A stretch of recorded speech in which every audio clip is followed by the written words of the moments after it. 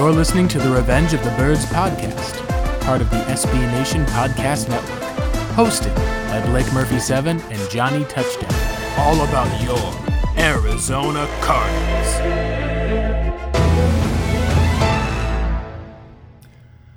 Hello, welcome in. This is the Revenge of the Birds podcast. My name is Blake Murphy, on Twitter at Blake Murphy 7.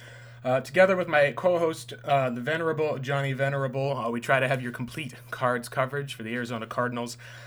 John is still getting settled into his new Arizona digs, so I'm joined as a special guest this week with our site host, Seth Cox is joining me today, and we are also, I was going to say, Seth, you're also the host of another podcast that's coming back, the Original Draft Breakdown podcast. It's been a little long time, at least, since we've seen that one. I know, Seth, why don't you talk a little bit about just some of the decisions for bringing that podcast back, at least, and plug a little bit for those who kind of listen for maybe a bit more of a draft or maybe draft Twitter, or just some of the overall draft community, at least, for why you decided to kind of bring that all back now. Yeah, we, Justin and I did it for about 4 years and had a great time with it, and different iterations, and then life kind of happened. I started a new career. Justin and his wife had their second child, so we decided to put it on the back burner. Went to go bring it back last year, and of course the pandemic hit, so that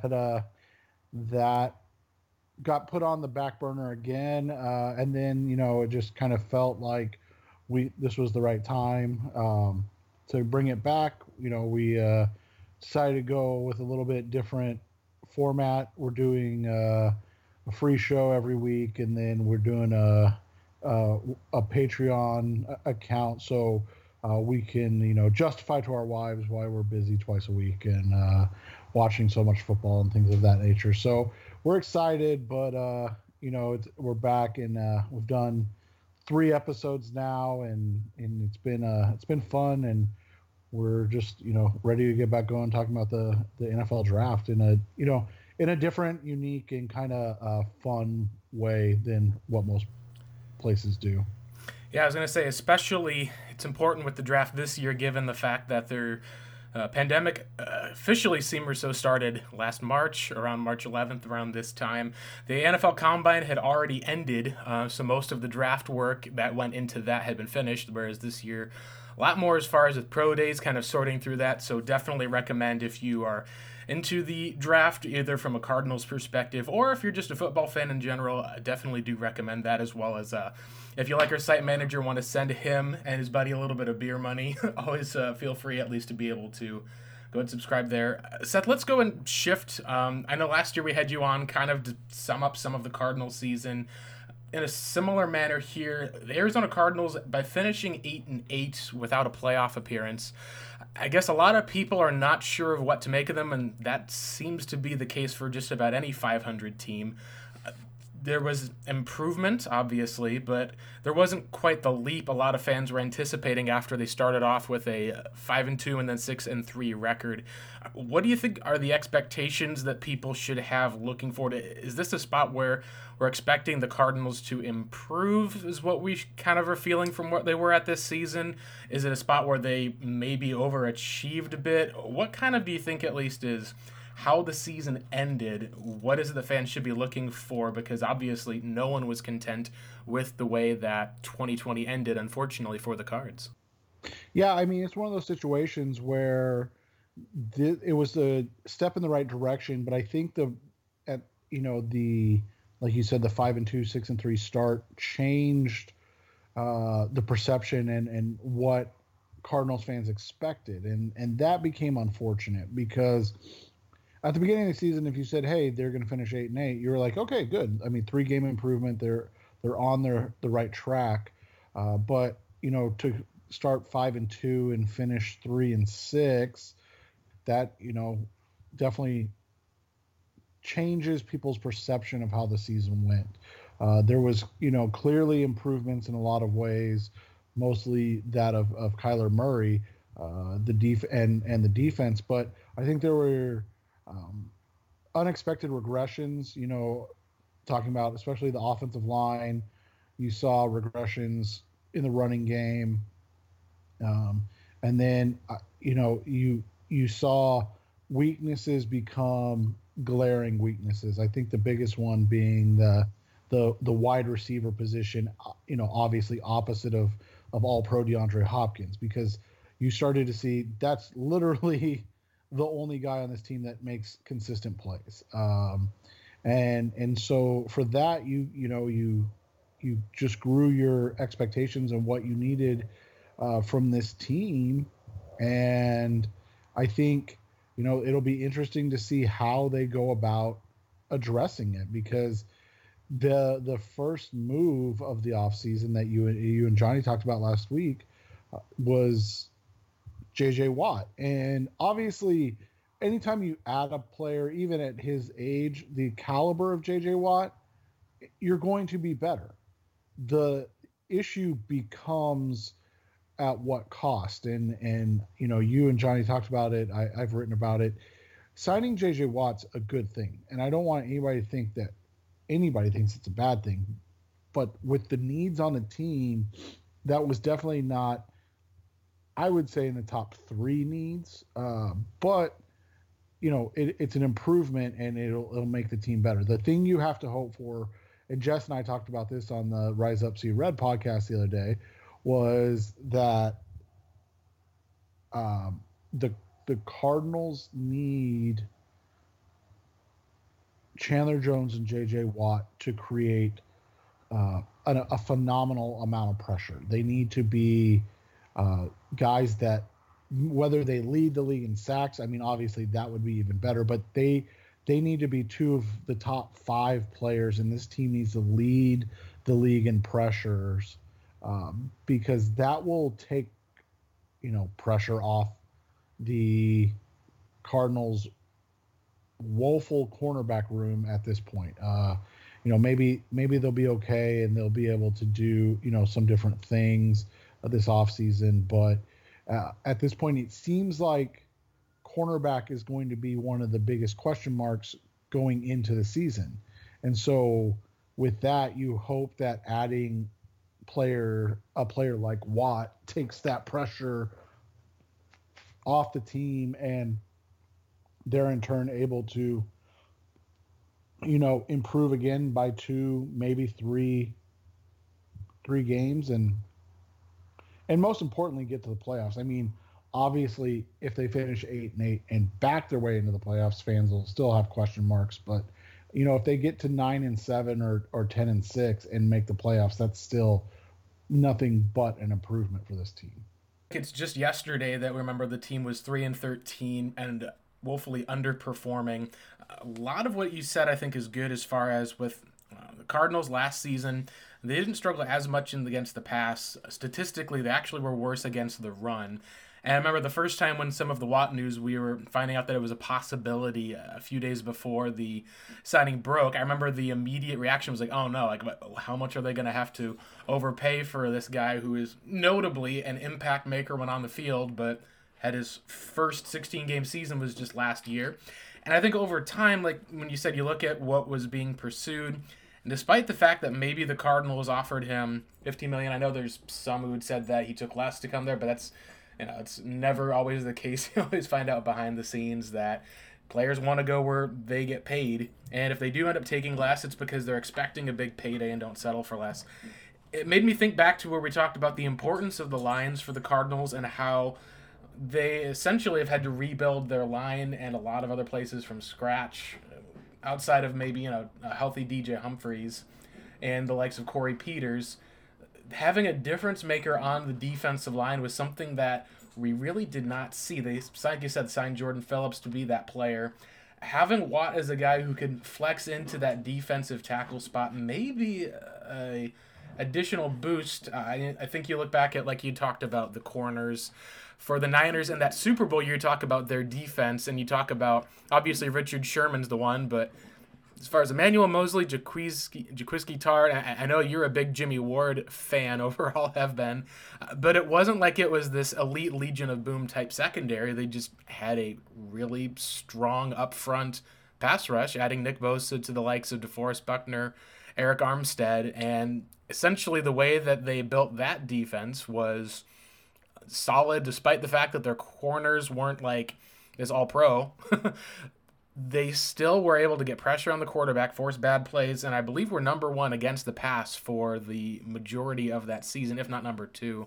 That's something that'll be curious to see with Watt, and also maybe some of the team identity shifting a bit between that, and then also with some additional kind of questions with the offensive line. We'll talk a little bit about some of that news. It seems like the Cardinals are ultimately pivoting in a little bit of their direction away from maybe this whole wide open air raid spread. We've talked about how the evolution of, what's going to be your team identity. We saw last year Arizona, it was they run the football with Kyler, throw it up to Hopkins, take a few deep shots to Kirk. It seemed like over the course of the season, they just seemed to get weaker on the offensive line despite not having as much injuries. We heard at least some of the news that came out around just before the Watt situation was talking a bit about Josh Jones, who we looked at as potentially being, he's drafted. It was like, all right, this guy may be a potential starter at the right tackle spot across from DJ Humphries. Now it seems like if they want to move him to guard, maybe it's for a year, maybe it's longer. Looking back on some of the film, some of the messages, I think we talked a bit about how it looked like the center position needed to improve somewhat, and from what we've also seen, the team, at least for the most part, and we'll get into some of this with the question later, it seems like they're also content to move away from Larry Fitzgerald. At least, doesn't seem like he's signing for $11 million. But what do you think as far as is going to be the identity of this team moving forward? Is this going to be a spot where we'll look at running it back from what they were at in 2020? Or is there going to be a bit more of a shift of saying, hey, like, we had the number one rushing offense at one point. We just got to tighten up a few pieces at least and make that more of their identity, which would be kind of a surprise to people who had maybe expected some of this Kansas City air raid, throwing the ball around downfield. What do you think that we can expect for the Cardinals when it comes to that type of team identity and position from some of the moves and talk? It's tough because I think there's a split on what they want to be and what they want to do. You have a strong, love of running the football from Sean Kugler and Steve Keim. And it's not that Cliff Kingsbury doesn't like to run the football, but he does like to throw the ball around. I think the identity of this team is going to be, ideally what they would want is it to be a balanced team, a team that can win in multiple ways, which is something we didn't see last year. They kind of went as the running game went outside of maybe the Philly game, right? Like if they were running the ball well, they seemed like a team that was in control. If they were not running the ball well, they seemed like a team that was struggling to find plays on the field, even including with DeAndre Hopkins, because it seemed like teams could bracket Hopkins and then force them to do different things. All of that being said, I think their goal is to be a team that stars a kid in Kyler Murray who can get you 4,000, 1,000 and be the first, player in NFL history to do that. And I think that's a good thing for them and what they want to be. The question is, are they able to, reach that goal? And you're right, it does start up front because we saw that Kyler is more than good enough to evade and keep plays alive. But once his mobility gets compromised, whether it was by that shoulder or at the end of the season by the ankle, it becomes difficult to see him dominate games. He's still a good quarterback, but he's not this MVP candidate that he was in the first 7. The thing that everyone I think looks at as far as progress was made in terms of unlocking his rushing ability. We saw from 2019, it was almost, it was like maybe not proving he was a pocket passer, but there were times they would call runs maybe one or two times a game. I think back to the Tampa game where offense was struggling. Cliff dialed up a design run and he just took off. It seemed like it sparked a bit more of the offense. That was much more common throughout 2020. And like you said, it was almost when teams started to take away the deep ball, play two safeties back, daring Arizona to run.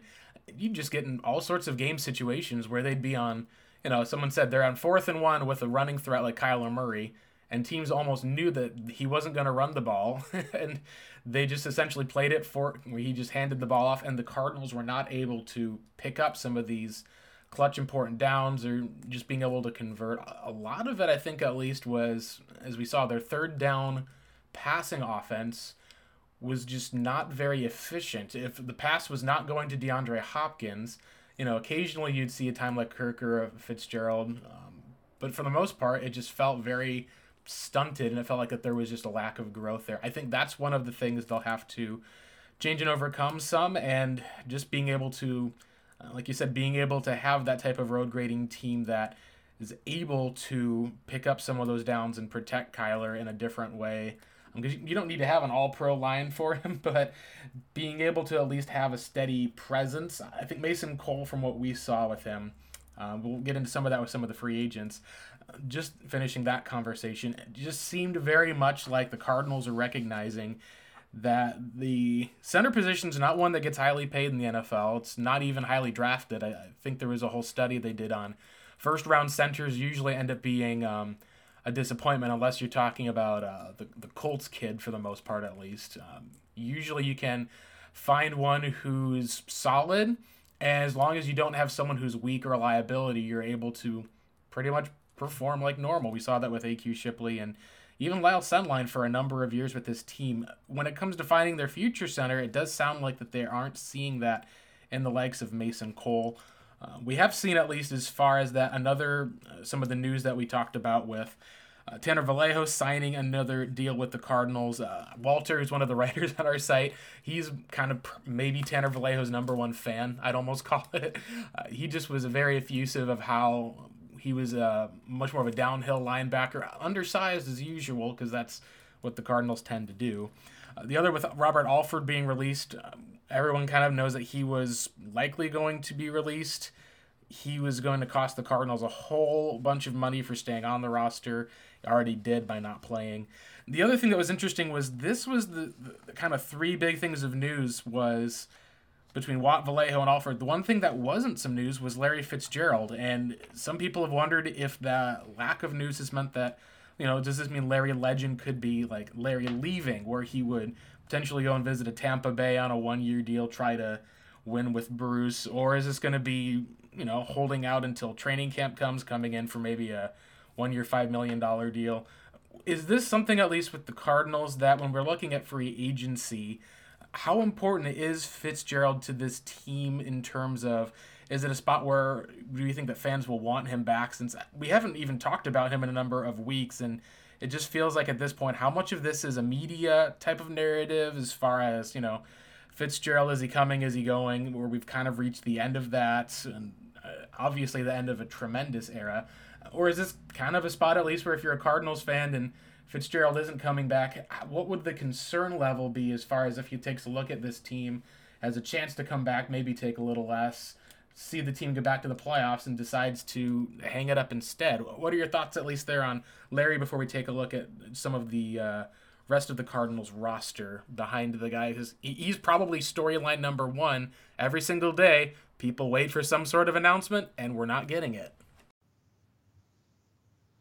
Yeah, somebody texted me the other day, and it was actually it kind of thought-provoking, is what if the Cardinals finally drew a line in the sand with Larry on salary? I mean, the salary went down, what did it go down, 18 million-ish for the Cards because they carried over some. It went down about 7 or 8 million-ish. And you would think that he can see the writing on the wall, that they're potentially going all in JJ Watt tells you that, but that they need the extra money, that they have some plans in place that we'll get to shortly, at least we'll speculate about shortly, um, and decide, are you willing to continue to chase records and potentially a ring for 2 years and 11 million instead of 1 year and 11 million? And maybe that is the question to him is, is it worth it to put my body through this for another year, 2 years, to continue to push myself and punish myself, or do I hang it up knowing that statistically speaking I'm the second greatest that's ever graced the football field? Right. And I think that's a fair question that is asked. It's a fair question. I think also some of when you're looking at the Cardinals for each season, part of the reason why we always had believed that Larry was going to be back on a 1 year, $11 million deal was because there was no alternative. Like the Cardinals had, after Michael Floyd was let go from the team, after John Brown had whatever sort of falling out and health issues you want to look at, it was pretty clear that they needed another option. And at the time when he came back before the 2020 season, there was no DeAndre Hopkins trade. And even if the Cardinals at that point had decided to, let's say that the Hopkins trade wasn't happening, you weren't going to get it likes of Stephon Diggs, Amari Cooper was going back to Dallas. You're probably going to need a veteran wide receiver, even if you had to go wide receiver at 8. So that move made sense. Once you started paying 2 wide receivers, that I think is what maybe some of the change went, where the line in the sand was probably more likely drawn. Not necessarily even of, hey, we love you and want you back, but more of you didn't need to have 2 wide receivers paid at that amount. You didn't even need to have Fitzgerald at that amount, since you were bringing in a wide receiver for the most part who is going to be carrying you for the next 4 to 5 years and be that type of dominant force that we saw that Hopkins was. Let's go ahead and I think at least it's pretty clear that whatever goes on with Larry, the team is likely aware of whatever his plans are going to be. I think it would seem very much like that it would be more toward either coming back around training camp, and if not, then I could see a retirement ceremony perhaps later, and they're leaving the decision to him. Because one thing you look at with the likes of Kyle Long coming back, or how Brett Favre went all the time, I don't see Fitz as being the type of guy who he hangs it up, thinks about it for a year or two, or takes a job in the booth like Bruce Arians did, and then comes back. It does feel like it's much more of a final decision, and that may be, if this is the kind of last hurrah that he had, is perhaps why it's taking so long, is because he has to really, really make sure. But it's hard then to see if that was going to be the case, to have him sit out the Rams game, not play at all, to if it was a chance to know it was his last game. It's very interesting with the mixed signals, and a lot of that I think is some of that's just the way I think Fitz may like it. Like he's obviously a very humble guy, but he's an Arizona sports legend, and to simply just kind of treat him like he's going to be some type of player trying to extend his career like a Terrell Suggs did, I think is almost a disservice to what he's done. Yeah, definitely. And it'd be, like you said, I think it'd be a mutual understanding of what's going on. And I would feel like if it was a well-known situation, that there would have been a leak already to this point. So you do have to wonder if it's just strictly they're trying to decide what their plan is overall. That would make a lot of sense. Let's go and play a little kind of exercise here. So I originally had Robert Alford in this list. I've got 6 players on the Cardinals who are currently free agents, were Cardinals on the team last year. Of those, we want to pick 3 Cardinals that we think could be back with the team, and then 3 Cardinals who could be gone from the team. So with Robert Alford cut, I removed him from this equation. I think he has a chance to come back, but I was more curious to say we've got 3 bigger names and then 3 names that weren't as big. We've got Patrick Peterson as one. We have Hassan Reddick. We got Kelvin Beachum with those 3 starters. And then you've got the likes of Marcus Golden, Ezekiel Turner, and Trent Sherfield. So looking at the team with how it's set up, it would not shock me if it's Peterson leaves, if Reddick leaves, And if maybe you would have to pick between Zeke or Trent Sherfield, I could see the Cardinals moving on, at least from Trent wide receiver style. Would you have something different? Do you think there could be more of a chance that one of Peterson or Reddick could be back with the team, or could they move on from the likes of a Kelvin Beachum to a different spot? I think when you look at it, it's one of those situations where they probably have put a number out to Reddick and Peterson and said, "This is the number. If you can find better, go get it." And so that's going to be the intriguing thing. I mean, you look at Reddick specifically. This is probably the best free agent class of pass rushers we've ever seen. He just keeps having bad luck, it seems like, right? Well, it's not just bad luck, but I mean, you look at it, you've got a guy similar to him in Bud Dupree. I mean, that was a bit of a bust, and then had a big contract year, and then got played on the franchise tag, and then was having a nice year, but got hurt. And then you've got a guy like Yannick Ngakoue, who's already been paid, and kind of worn out his welcome in 3 spots. Not that he's a bad teammate or anything like that. It's just, he's like, pass rushers usually don't bounce around like that, right? Especially super productive pass rushers. Then you've got, a player in the Carl Lawson vein who's, been productive more consistently. And then, so you've got all of these things working against Hassan Reddick. And then, oh, by the way, the salary cap is massively different than what it was last year. Sure. So for me, I think you're probably going to see, if Reddick gets over 10 million a year, then he's gone. If he's not going to get 10 million a year, unless it's just he goes the Tyrann Mathieu route, and we could say this about Patrick Peterson as well, unless it's the Tyrann Mathieu route where you're just so offended that the team that you played for and grew up under doesn't want you back, that you'll take less, like Mathieu did, to go play for the Texans and prove yourself so you can go get another big contract. I think they'll be back. Having said all that, I think that Peterson is gone, and I think that Reddick is going to be gone as well. Yeah, for me, I would agree with each of those. I could see Hassan Reddick being back, like you said, on a 1-year, $8 million deal, kind of similar to the Kenyon Drake transition tag without necessarily being the tag. It's just bringing him back. We've got a spot for you here to start. I think that they would almost prefer the Marcus Golden route, despite the fact that Golden is maybe not as far as athleticism goes.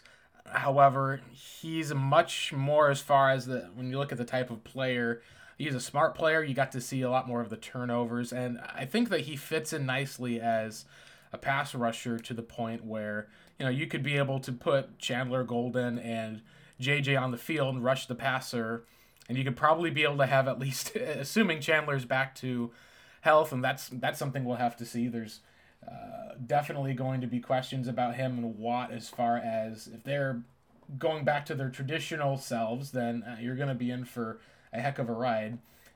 If they're not, then Reddick is kind of your, in case of emergency, break glass type of signing, in case Chandler Jones suddenly fell off of the face of the earth, or just to try to bring him back to win it all. I do agree with you that with all of the teams that have, in some cases, a lot more cap room, that some of these teams are going to look at the Cardinals and be like, all right, we're going to be willing to pay you a little bit more, Hassan. Same type of a 1-year deal, because I think there's a lot of players who are going to be disappointed, unfortunately, by what teams offer. They pay the 1-year deal. It's going to be a bit more than Arizona is willing to offer, because Arizona's spent some of that money on the likes of Watt, and there's probably, like you said, a limit that they have with Golden. The interesting one to me is if you have to choose between the likes of a Zeke Turner or a Trent Sherfield. I believe that Zeke Turner is a restricted free agent, so I believe that would be, it should be I think it's an undrafted free agent tag, if I'm not mistaken. Sherfield is someone who is interesting because he's a guy that you see is close to a lot of the players on the team. A guy who's been great as far as a special teams gunner never has really been able to make that Jerron Brown type leap or Jerron Brown type, wide receiver 4 impact. You sometimes don't want to make emotional decisions when it comes to it, and the NFL is around for a certain amount of time. But what are your thoughts, at least, on some of those core special teams players, especially given the fact that the Cardinals' special teams was probably the best that we've seen it in years in 2020? I think you expect to see all their core special teams guys back. Obviously, like you said earlier, Vallejo's back already. I think they'd like to bring back Turner. I think they expect to bring back Sherfield, and then I think you can go from there. I think they expect to bring back Chris Banjo, Charles Washington, the guys that, like you said, made them a great special teams unit, at least in terms of coverages and things of that nature.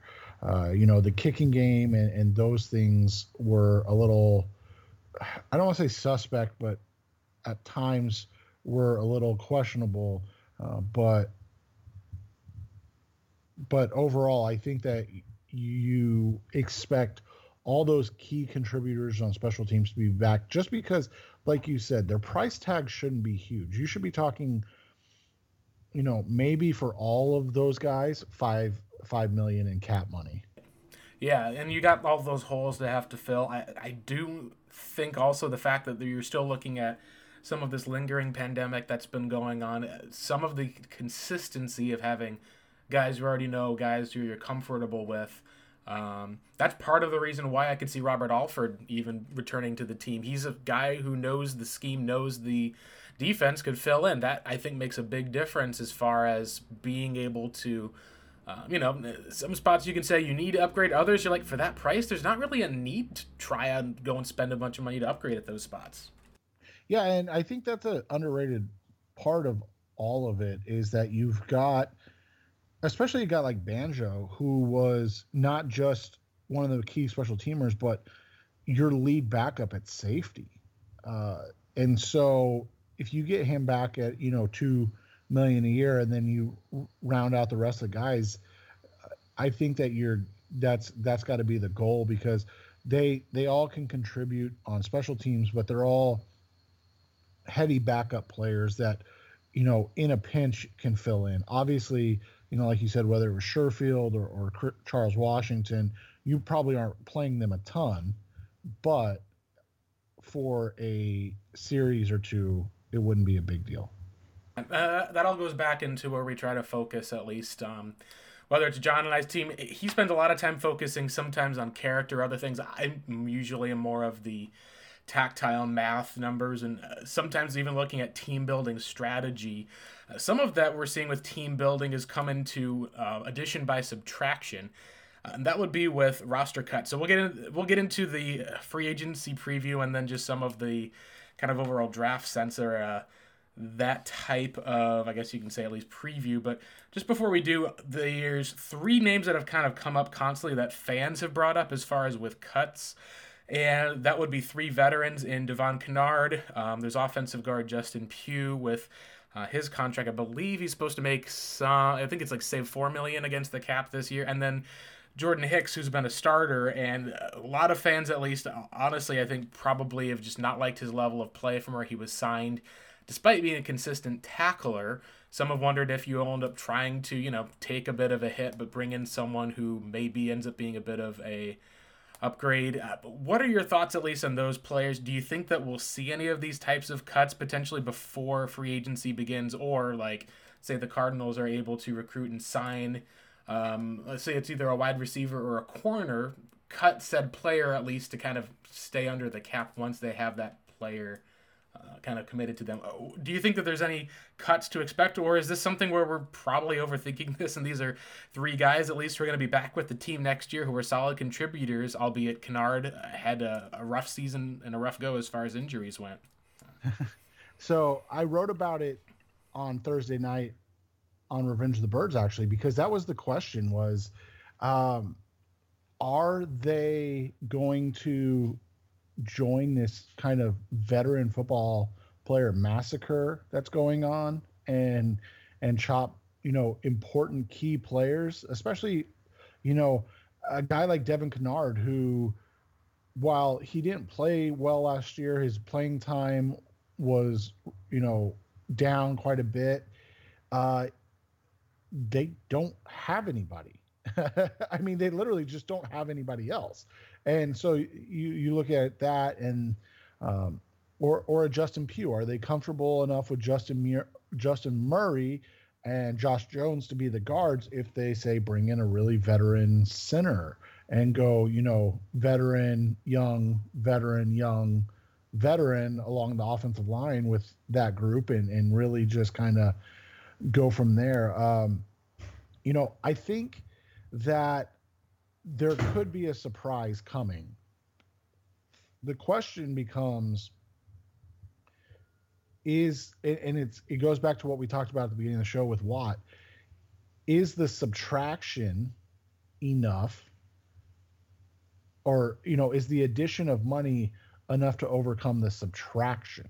And that's what the question becomes. And I just don't know if you know, I think it was what, 14.5 million if they cut Pugh and Kennard. Is 14.5 million enough to open not just one but two holes in the starting lineup? And that's the question, at least. Not to mention, even if you're talking, I firmly believe Hicks will be back. I know that some fans may be disappointed by that. Some of that, I think, is, like you said, the ability to have at least a smart veteran linebacker who, even though he's not the most athletic, is still able to be consistent as far as with tackles. Although he did have some struggles with that this last year, which was interesting to see down the stretch. Like you said, the team-wise, it seems like there's almost like this salary dump, take it or leave it, here's what we have for you. And it's going to be interesting to see with the Cardinals. I think that what we've seen with some of the likes of Kevin Zeitler being released, we've seen even there's other guards that I think will be out there where I wouldn't think that you wouldn't be able to say find a replacement and fill that spot. I guess like you said, it becomes almost a game of you know, you try to replace a spot, you're not necessarily upgrading at the spot, you're just kind of saving a bit more money. I think that if you're of the Cardinals, you're trying to build a team that, you know, let's say that you feel Josh Jones could, or Justin Murray is good enough to slide in at one of your right guard positions, and you say, hey, we can get another veteran guard for maybe a cheap 1 year, you know, say $6 million deal with maybe up to 7.5 with incentives, and feel like that's an upgrade over the likes of Pugh. You know, we can then cut him, save some of that extra money, and maybe attach it to getting a really quality center. The kind of cat and mouse game that you have of building into those things will be very interesting, because I think since we haven't seen anything like this before, we've seen guys who hold out for long times, who are trying to get healthy, who, you know, like the easy one to think of here is just a Dre Kirkpatrick, the typical Kime Time sign. It's going to be interesting. Is this going to be a spot where the Kime Time sign becomes almost like the rest of the NFL? Because you're talking about, you know, the Kansas City Chiefs went over and were in a Super Bowl where Patrick Mahomes got destroyed, and they just moved on from their two starting tackles. So if those two guys at least are considered to be expendable, then the massacre that could be coming, Michael Bidwell even said he expects the Cardinals to be aggressive in free agency, but also talked about how he feels that the talent shift in the NFL for these teams that are having to scramble to get under the cap, and these teams that have a ton of cap room to be able to offer the most amount of money, there may be a much, much bigger shift, simply because some teams would be like, yeah, you can take the Cardinals. In a typical cap year, they probably could have just tagged Hassan Reddick for a year, brought him back and kept it easy, and just been like, all right, cool, you know, it's 16 million, we've got an extra 18 million in a typical year. They would still be able to make some moves in free agency and try to make him do it again as insurance. Instead, he gets to go to a brand new team. So I think the question overall is, how aggressive are the Cardinals going to be, and are they going to just keep, we talk about kicking the can down the road. They've done it pretty much every year, it seems like, with whether it was Jermaine Gresham's contract, whether it's been even the likes of last year, we saw that with, you know, Devondre Campbell. The Cardinals are backloading different portions of their deal to try to get in and get these quality starters. and it's almost kind of at the cost of having room in future years, which will be interesting when it would come to any sort of Kyler Murray extension. I think, kind of like to echo what you said, Seth, it really depends on if the Cardinals are going to be uber aggressive and think they can upgrade. We maybe see some of those cuts come, but it wouldn't shock me if they kind of try to run it back in a time or two, simply because, there may be a bit more, contract flexibility. If you could push back Hughes, Pugh, or Kennard's contract or deals a little bit to bring in someone versus a 1 year, $6 million deal, like you can't really do much about that except try to push some of it back to 2022. Yeah, and that's kind of what the question becomes for them is, how do you want to attack this? The interesting thing is, as you were saying, is if they cut Pugh and Kennard, and there is a mass kind of cutting of veteran players and veteran players being told, hey, you're going to have to sign 1 year deals, then it makes sense. But, and I talked to somebody that's really smart with cap stuff, and that's what they kind of hinted at, is there's only going to be 3 or 4 teams that really go big in free agency this year, even though that you have teams like Jacksonville and Indy and those teams that have, 50 plus million in cap space. In reality, it's smarter to play the game unless you have a complete difference maker. It's just smarter to play the game of, hey, let's wait a year, and if the cap gets back up with the 17 game season and the new TV agreements, and now we're talking, $220 million a year. So we're talking, a almost $40 million jump.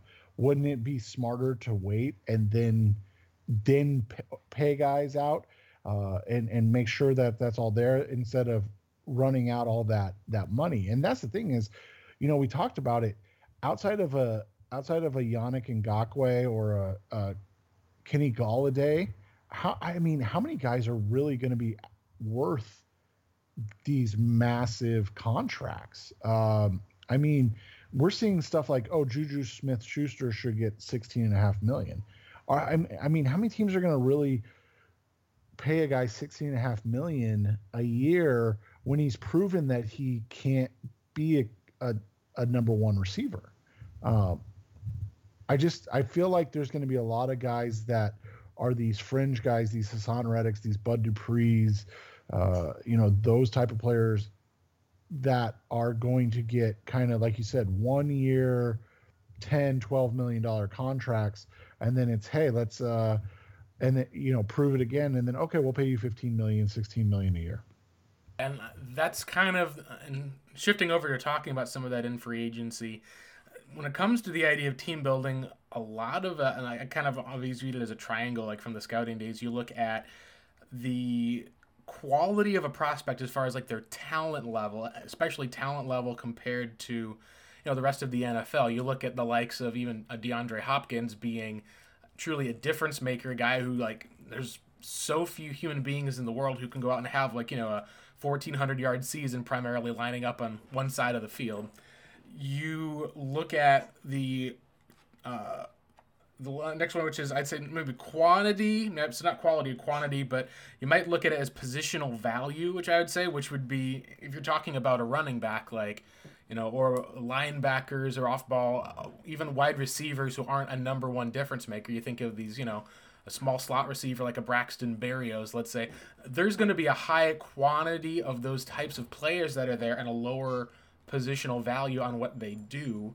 So that's something that factors. And the last one then, at least, is the value that you're able to get them at, which is something that we've seen as Steve Keim has always put a huge emphasis on trying to find value, whether it's in acquiring players on these kind of time 1 year deals, whether it's, even the Josh Rosen acquisition was for a first and a third was the trade up. You can say, all right, yeah, you got at least that type of player. That's great value overall.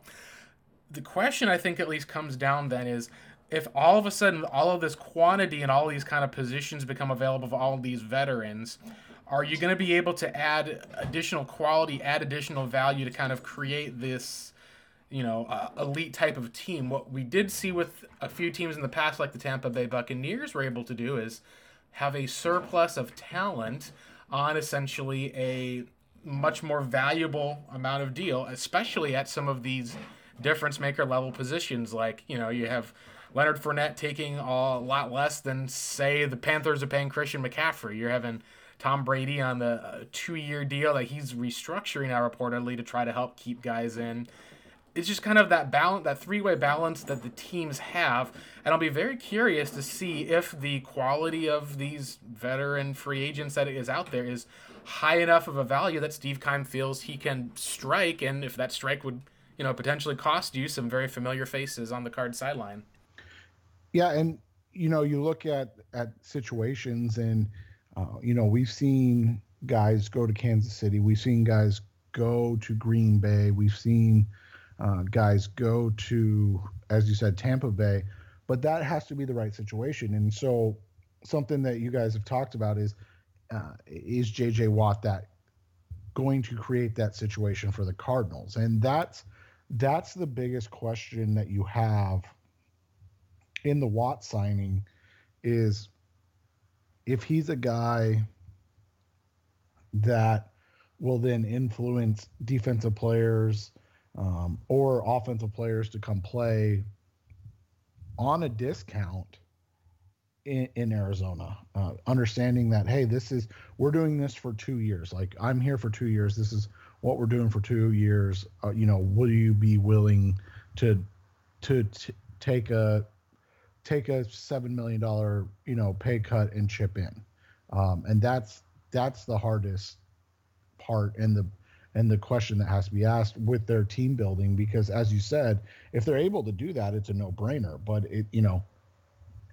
very few teams are able to execute that and get it to work for them, because outside of New England and then obviously Tampa Bay this year, you typically have to have somebody named Tom Brady on your sideline to be like, hey, we really got a chance to win this. Right, and that's kind of the spot of where the Cardinals are with expectations of feeling where if the fans are expecting, at least after what last season went, playoffs went from being kind of a hope or a dream to being an expectation, and when that was not achieved, it, I think, expedited some of the process for what fans are looking for. With that in mind, let's take a look at the free agent market, because the current needs for the Cardinals are, they have not been able to, re-sign anyone who would be at a starting caliber level. So, obviously, like, no offense to Tanner Vallejo there, obviously. You tweeted out a while back, if Deshaun Watson decided to, end up saying, yeah, sure, trade me to the Niners, and the Texans accepted it, was there any sort of move the Cardinals could make that would essentially be a worthy enough counterpunch? And I think that there's not really anything you can say, but if, let's say that the J.J. Watt idea of pairing him with Chandler Jones works out in its wildest way and gives Arizona essentially this top-notch defense that's able to force turnovers, get a whole lot of, takeaways, being able to be productive in that regard, it's probably maybe the closest thing that you can have as far as that type. Obviously, it wouldn't, I think, at least be able to offset how good the Niners are currently with adding a high-caliber quarterback to that team. But the areas I think that could be interesting to look at is if you took a look at the spots that need upgrades. Coming into the season, we talked about how they needed help at 2 of their corner spots at least, as well as wide receiver, obviously wide receiver 2. The other ones that were interesting, I think, that weren't as prevalent at first, the third one I had was nose tackle. Just being able to add someone in there who's a nose tackle or a defensive tackle. They kind of at least did address maybe some of the defensive tackle, if you're picturing Watt as a guy who, maybe he's on edge and some of these passing or rushing down slides into be more of a 3 technique. What I thought was interesting was that studying some of the film of the season, I felt like they needed a lot more help when it came to the center position and a lot more help at the tight end position. Now, obviously, they don't really have a starting running back after Chase Edmonds on the roster, considering that Eno Benjamin and I believe it's, Ward, Jonathan Ward, they need to address that at some point. Those are pretty easy to find as far as a veteran. think it comes down to how do you address knowing what Steve Keim does with his rosters is he goes into each season and tries to kind of fill the hole, at least of one of the different spots, to give him the best possible chance at whoever he's going to draft with his pick, whether it's trade back or whether it's trying to make a sort of move. He tries to kind of at least have a complete enough team where if that rookie has to sit for all 16 games, it's not like that they've got a open and gaping hole on the roster where that rookie is, forced to play any sooner than they would have to. Obviously, injuries spell that to be different. Just look at Byron Murphy, for example. But how are the Cardinals going to be able to address all of these different needs that they have of like corner? Obviously, center was one that we didn't see as a need for the team. And suddenly, after looking at film with how Mason Cole was playing in the comments, it seemed like it became a lot more prevalent. What would be your ranking for as far as individual team importance of where should the Cardinals strike first to try to fill in some of these needs? Because some of them are going to be much easier to fill than others, such as, you can bring in the likes of a, running back who's an older veteran to pair with Chase. You can bring in another nose tackle to rotate. I mean, you can probably find even a inside linebacker that you like on a one-year deal, but how are the Cardinals going to address, and what would be your order as far as importance that you would put on some of those positions? And who would be some of the free agents we can kind of look at to fill them?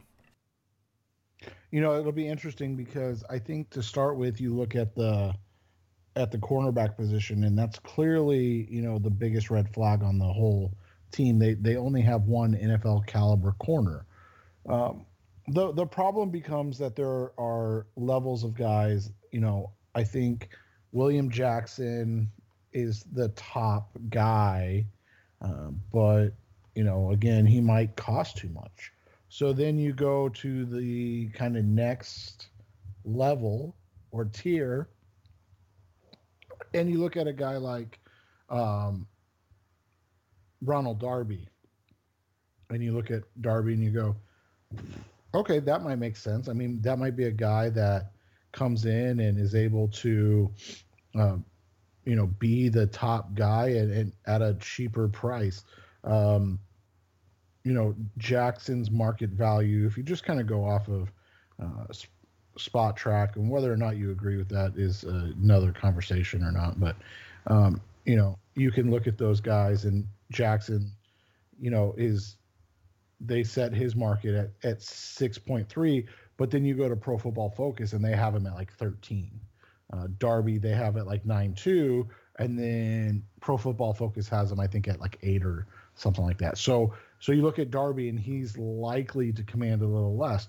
But what about an older guy that maybe needed a new spot and had a good year in Indianapolis, and Xavier Rhodes? I mean, a guy like Rhodes, you could probably get him on a contract similar to what you paid Robert Alford, 3 years, $22 million, guarantee 12 of it, or so.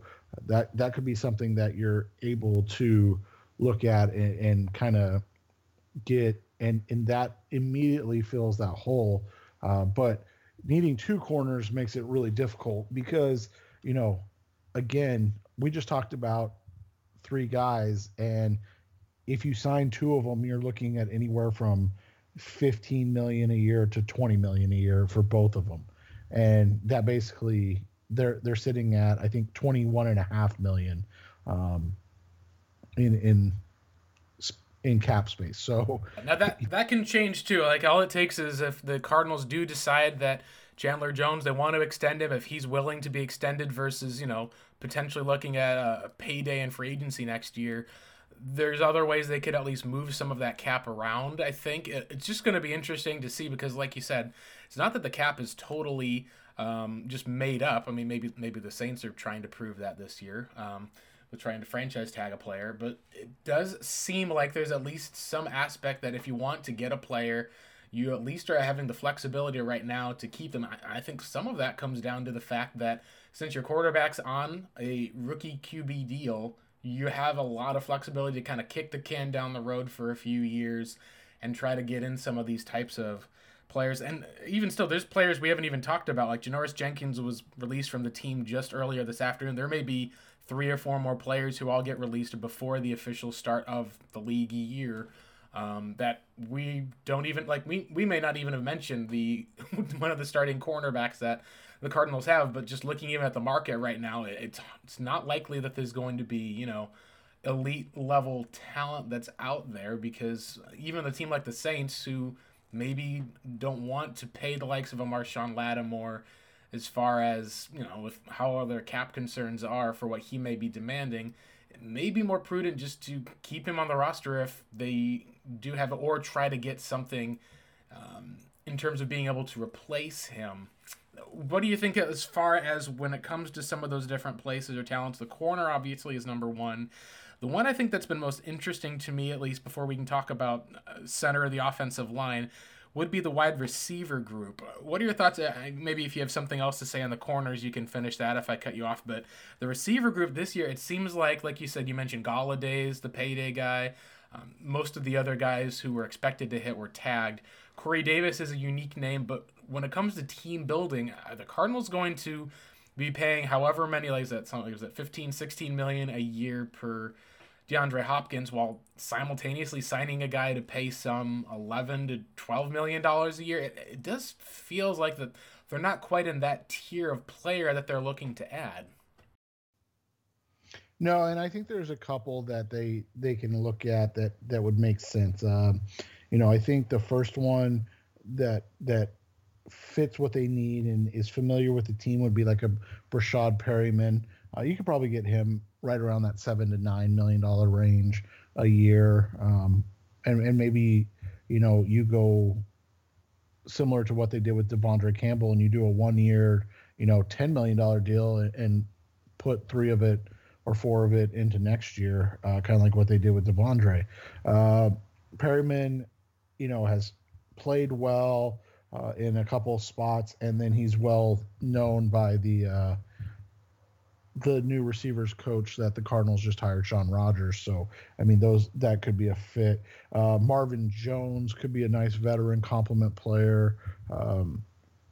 He's probably looking at, 8 to 10 million a year. So are you willing to pay a soon to be 31-year-old that type of money? But that's $6+ million less than a Juju Smith-Schuster or a Corey Davis that you just mentioned. I mean, who are, I would say, better players, but I wouldn't say they're $7 to $10 million a year better players. And then I think the most interesting one to me, and another veteran that you could probably get on a 2-year, $20-ish million deal, would be a T.Y. Hilton. He's coming off a down year. They're transitioning to Carson Wentz, as their quarterback. But and so they'll probably bring in some different guys. Hilton would be a really nice complement to what they have in Hopkins. He's a multiple guy in terms of where he can line up, and he's still got some juice. He just doesn't have that juice to be the number one guy on the roster anymore. I think the wide receiver position is a really interesting one, as you said, because there's these tiers in you want to bring in a Kenny Golladay. That's great. Like, are you going to pay him $19 million a year? There's just no way.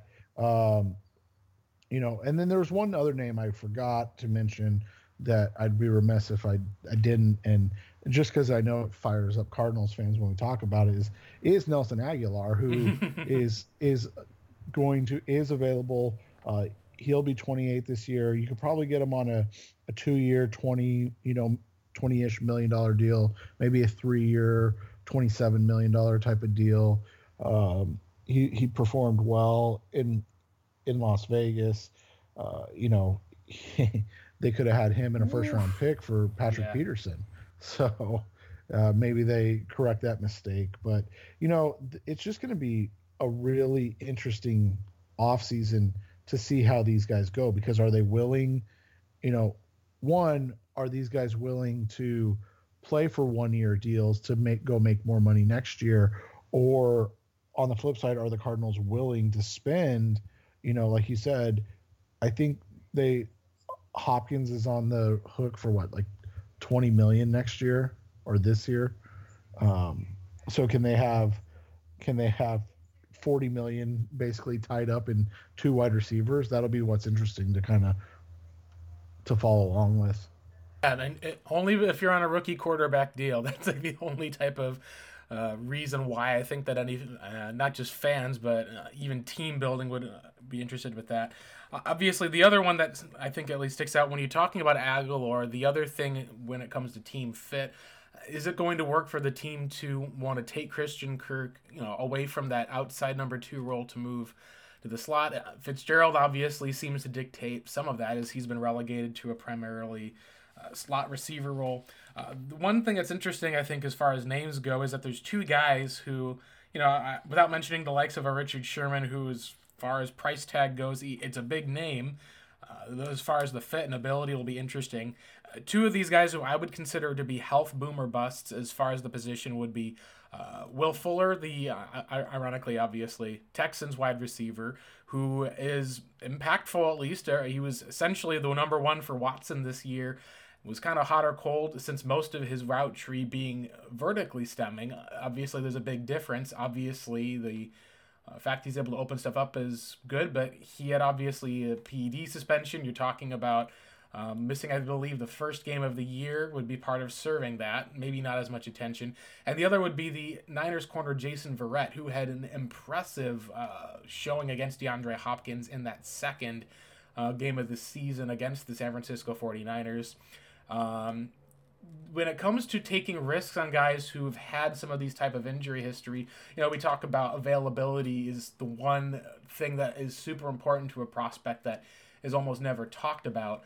Is this a move where the Cardinals would be better off taking kind of a shot on for the bit of a cheaper price to hope for the best and potentially see a huge boom, or are we kind of starting to go down more of that Robert Alford road again, where you suddenly are, talking about a guy who hasn't played any type of snaps compared to the production? Because, like you said, the Cardinals are not going to be in the market for this, 1,100, 1,400 wide receiver, which would be your, Kenny Galladay expectations.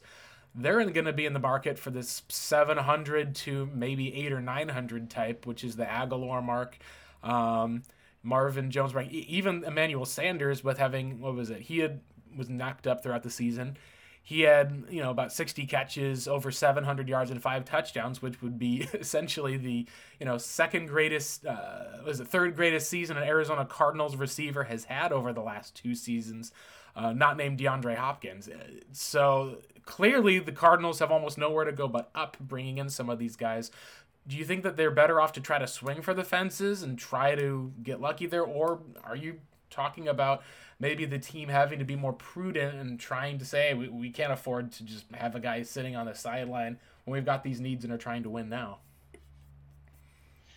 You go back and forth. I think the right guy with the right risk makes sense. That's why the first guy I brought up was Perryman, because I feel like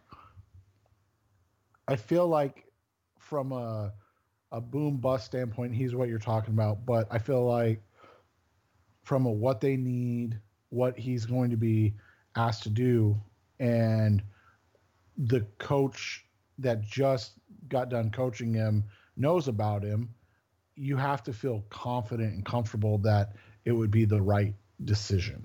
From there, yeah, it starts to get foggy. Like I like T.Y. Hilton. I've said that. I think he makes the most sense. He's, to your point of being a little banged up, a little older, yes, but he's a consistent performer. Emmanuel Sanders would be in the same type of vein. I think those guys make more sense at this point. Obviously, if you're not going to be able to go get a, Galladay or Smith-Schuster or even a Will Fuller, Will Fuller is expected to make $17 million a year. Which is that's just kind of crazy to think about with, some of these players, maybe they end up having to take a down year or go, some people talked about Fuller going to the Green Bay Packers, who reportedly sniffed around, had some interest. Maybe now that they don't have to give up a draft pick for him, that could be another spot, just to, see it as an upgrade to the Marquise Valdez-Scantling as far as their, number two outside deep threat.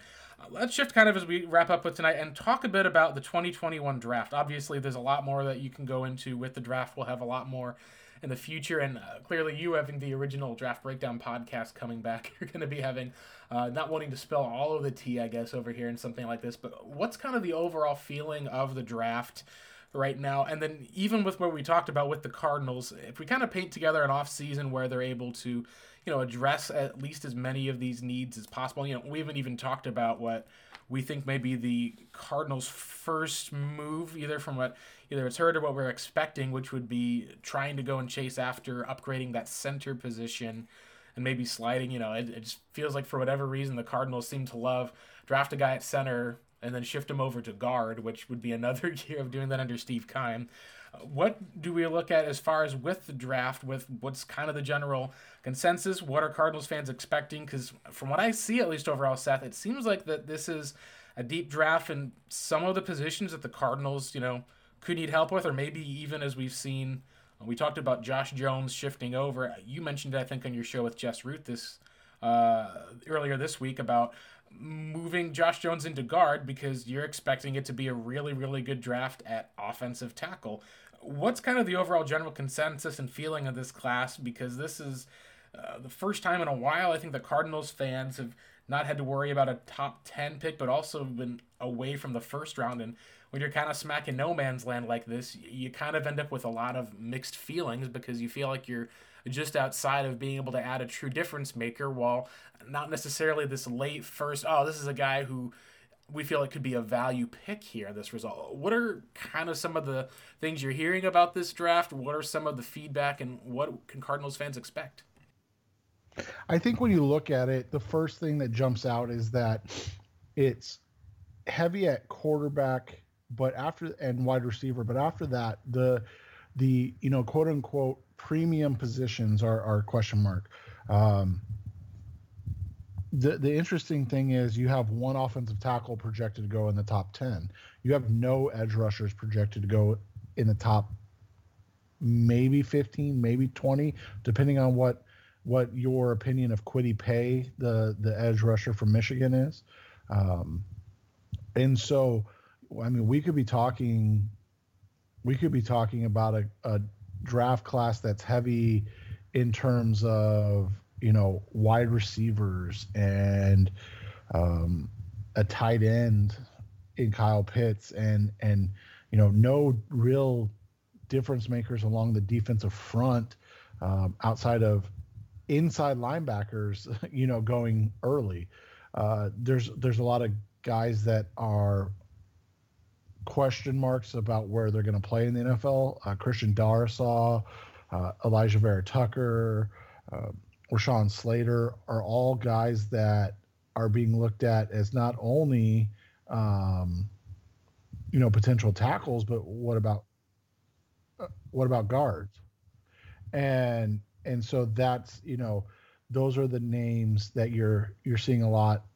The other thing is, and you brought it up, when you look at where the Cardinals sit at 16, there's tiers, at least, right now. Obviously, as we dive in deeper, we'll see where these guys are at. But like, there's the first tier of wide receivers. So you have Jamar Chase, Devontae Smith, and Jalen Waddle. You just kind of put those guys in a bag and mix them up and pull one out, and you're going to have one of the top receivers. And then at cornerback, you have Caleb Farley and Patrick Surtain, the second, as your top corners. And so then you get to 16 and those guys are gone. Where do you go? Do you take a flex guy like a Elijah Vera Tucker or a Christian Darrisaw? Do you take a guy like J.C. Horn, who's semi the consensus third corner in this draft? Or do you go to the next tier of wide receivers? Or do you start to look at, okay, who's the best, safety? Who's the best linebacker? Who's the best, running back, who's, what about other positions? What about the best defensive tackle? Because one hasn't been drafted yet. That's the questions you start to ask is the third corner or the fifth wide receiver a better pick than the best, running back or uh, the best defensive tackle in Christian Barmore? Like those are the questions we have for this draft class, and it's really interesting because this is without a doubt the fastest draft class we've ever seen, and you can look on tape and know that that's not accurate. I mean, but we're getting everyone running the 4.1s, baby, 4.1s. Yeah, I mean, we're getting these absurd 4.3, 4.2 numbers, and it's just like, okay, like at least let's be semi-realistic about it. But as Justin's pointed out on the show a couple times, this is these events, these combines that are being held are being done by the prospects camp, and they're being done by the guys that are being paid by the prospects. So the incentive is for them to look great. And so the incentive is that, well, he ran a who was it? Rashad Bateman. He ran a 4.37. I think Rashad Bateman's really good.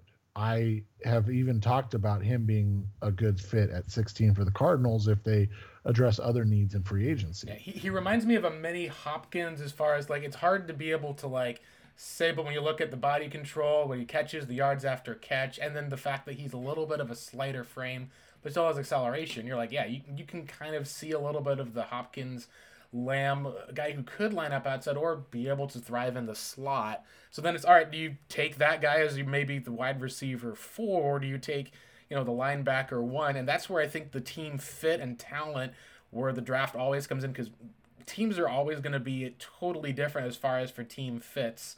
And how they grade talent, I think, is the bigger thing that we've seen the Cardinals seem to struggle with, because the Cardinals, as we've talked about, will either take a player who may be talented but plug him into some of the wrong spot at times. Obviously, Hassan Reddick is one of these types of players. Other times, you see a guy that seems like it's not going to be as great of a pick, who's like DJ Humphries, where they took the best talent available. And, while some injuries happen, you look back on that pick now and go, man, like, can you imagine what this Cardinals line may look like if they hadn't gotten DJ Humphries back when they did in 2015?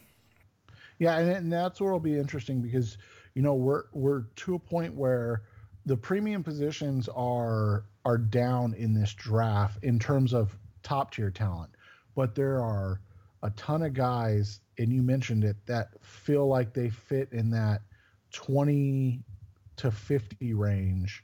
And so you say, okay, well, do you want to go, do you want to take a guy that's maybe the 23rd or 24th overall player in this draft, take him at 16, a couple spots early, but like you said, he's a team fit. So you go get a JC Horn, or you go get a Elijah Vera Tucker.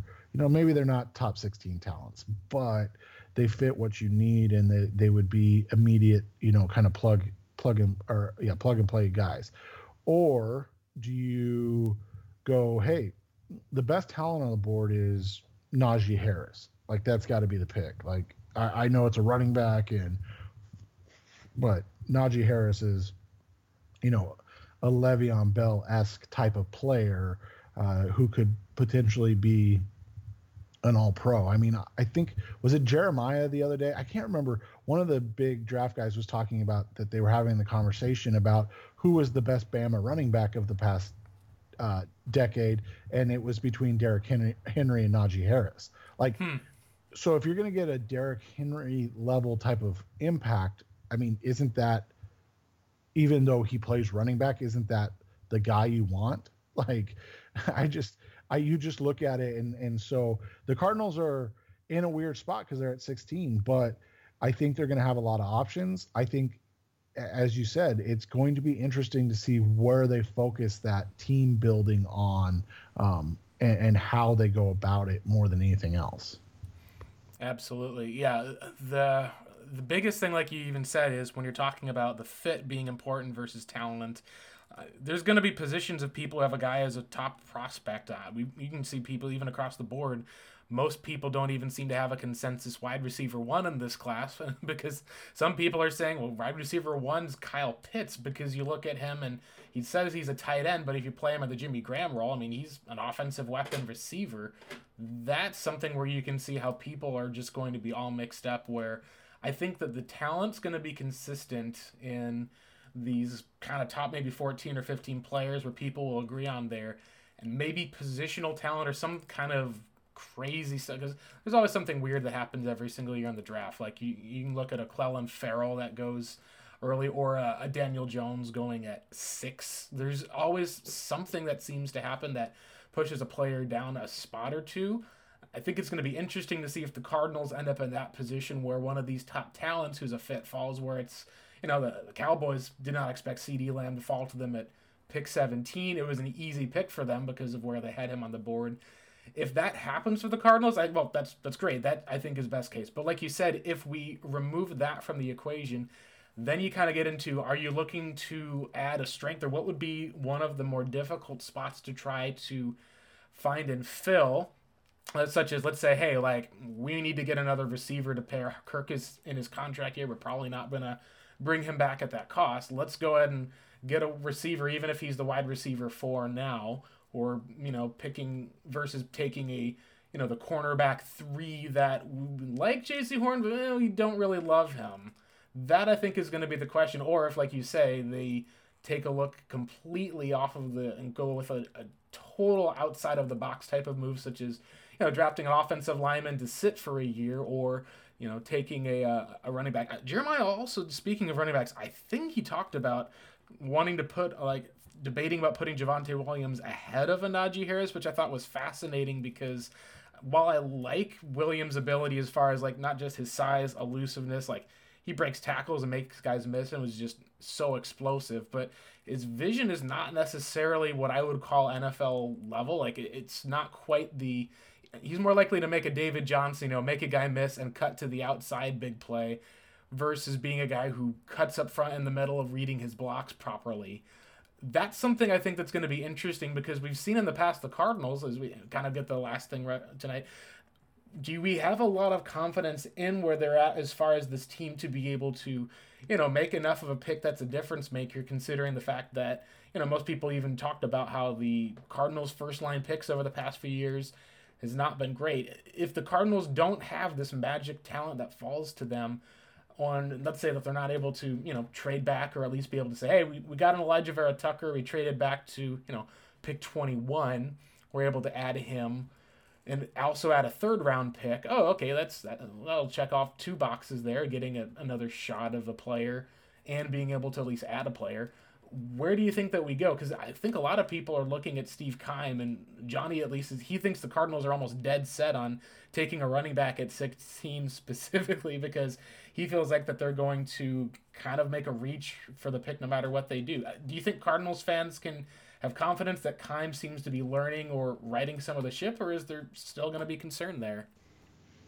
I mean, I think there's always concern there, because he hasn't proven he can draft consistently. I mean, the Pro Football Focus rankings, and those are subjective to Pro Football Focus, obviously, but I mean, he's literally the worst drafter of the last 5 years. There's not, and the only reason he's as close to being not last is because of Kyler Murray, which was only been in the league 2 years. I mean, that's really, really bad. And so you look at it, and it's just, I mean, it's unfortunate that that's where they're at. But until that's a consistent thing where you're seeing Isaiah Simmons, play like a Pro Bowl player, that you're seeing, guys like Chase Edmonds make consistent contributions and not be guys that have, 3 big games and then we don't hear from them the rest of the season. I mean, you can put a lot of guys in that. Christian Kirk, Andy Isabella. I mean, until you're seeing consistent production from guys, you're going to have those questions about Keim and his drafting abilities. The longer it goes on, the more questions you have. And so, I mean, you even look back to the Kyler Murray draft. They had the first pick in each round, and they took Kyler Murray, and then there were not just rumors, but reports that the guy they wanted, N'Keal Harry, went, to the New England Patriots, and so they went with Byron Murphy. Murph's been fine, but it's not like he's been good. So you just look at it. Those are, I mean, pick 33's got to be one that you get, like you said, a difference maker, not a guy, but a difference maker, and that's where the concern has been for Keim. And let's be honest, I mean, that'll continue to be the concern until we see different. Outside of taking another first-round linebacker, I guess we'll end up seeing. But that should wrap everything up, at least for us tonight. I was going to go and talk a little bit about, some of the fave prospects to watch, but I think it'll just be better to save that, at least, since you're now back on the original Draft Breakdown podcast. Why don't you go ahead and plug at least yourself? Obviously, you're the one who writes the majority of a lot of the content at Revenge of the Birds, or has been orchestrating a lot of this, so a big tip of the cap to you for managing all of this amidst a pandemic. Obviously, lots of appreciation. So feel free to at least be able to plug a little bit for the other content for people who got maybe a little taste of some of the draft stuff tonight and wanted a little bit more. Yeah, you can find all our work, the original Draft Breakdown podcast. We have a Patreon page you can subscribe to. We offer $2 where you can listen to us just chatter on a second show a week behind the paywall. We do a free show every week. And then a $4 one where you can see some extra stuff where you'll see Justin and I's written content on the draft, as well as doing some really cool interviews with draft analysts and things of that nature. And then, of course, you can find Blake and my work at revengeofthebirds.com, the SB Nation Arizona Cardinals site.